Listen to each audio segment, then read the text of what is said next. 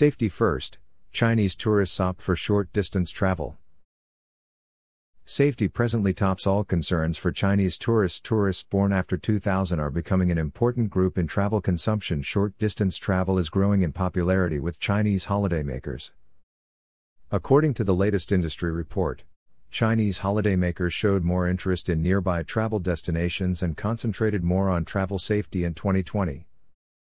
Short-distance travel registered the fastest recovery from the COVID-19 setbacks within the tourism industry since the second quarter of last year, according to the report.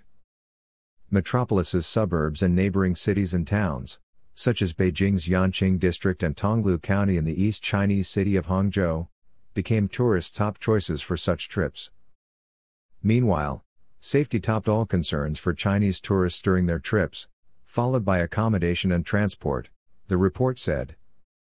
It also showed that tourists born after 2000 are becoming an important group in travel consumption, accounting for 14.5% of the total tourist number last year.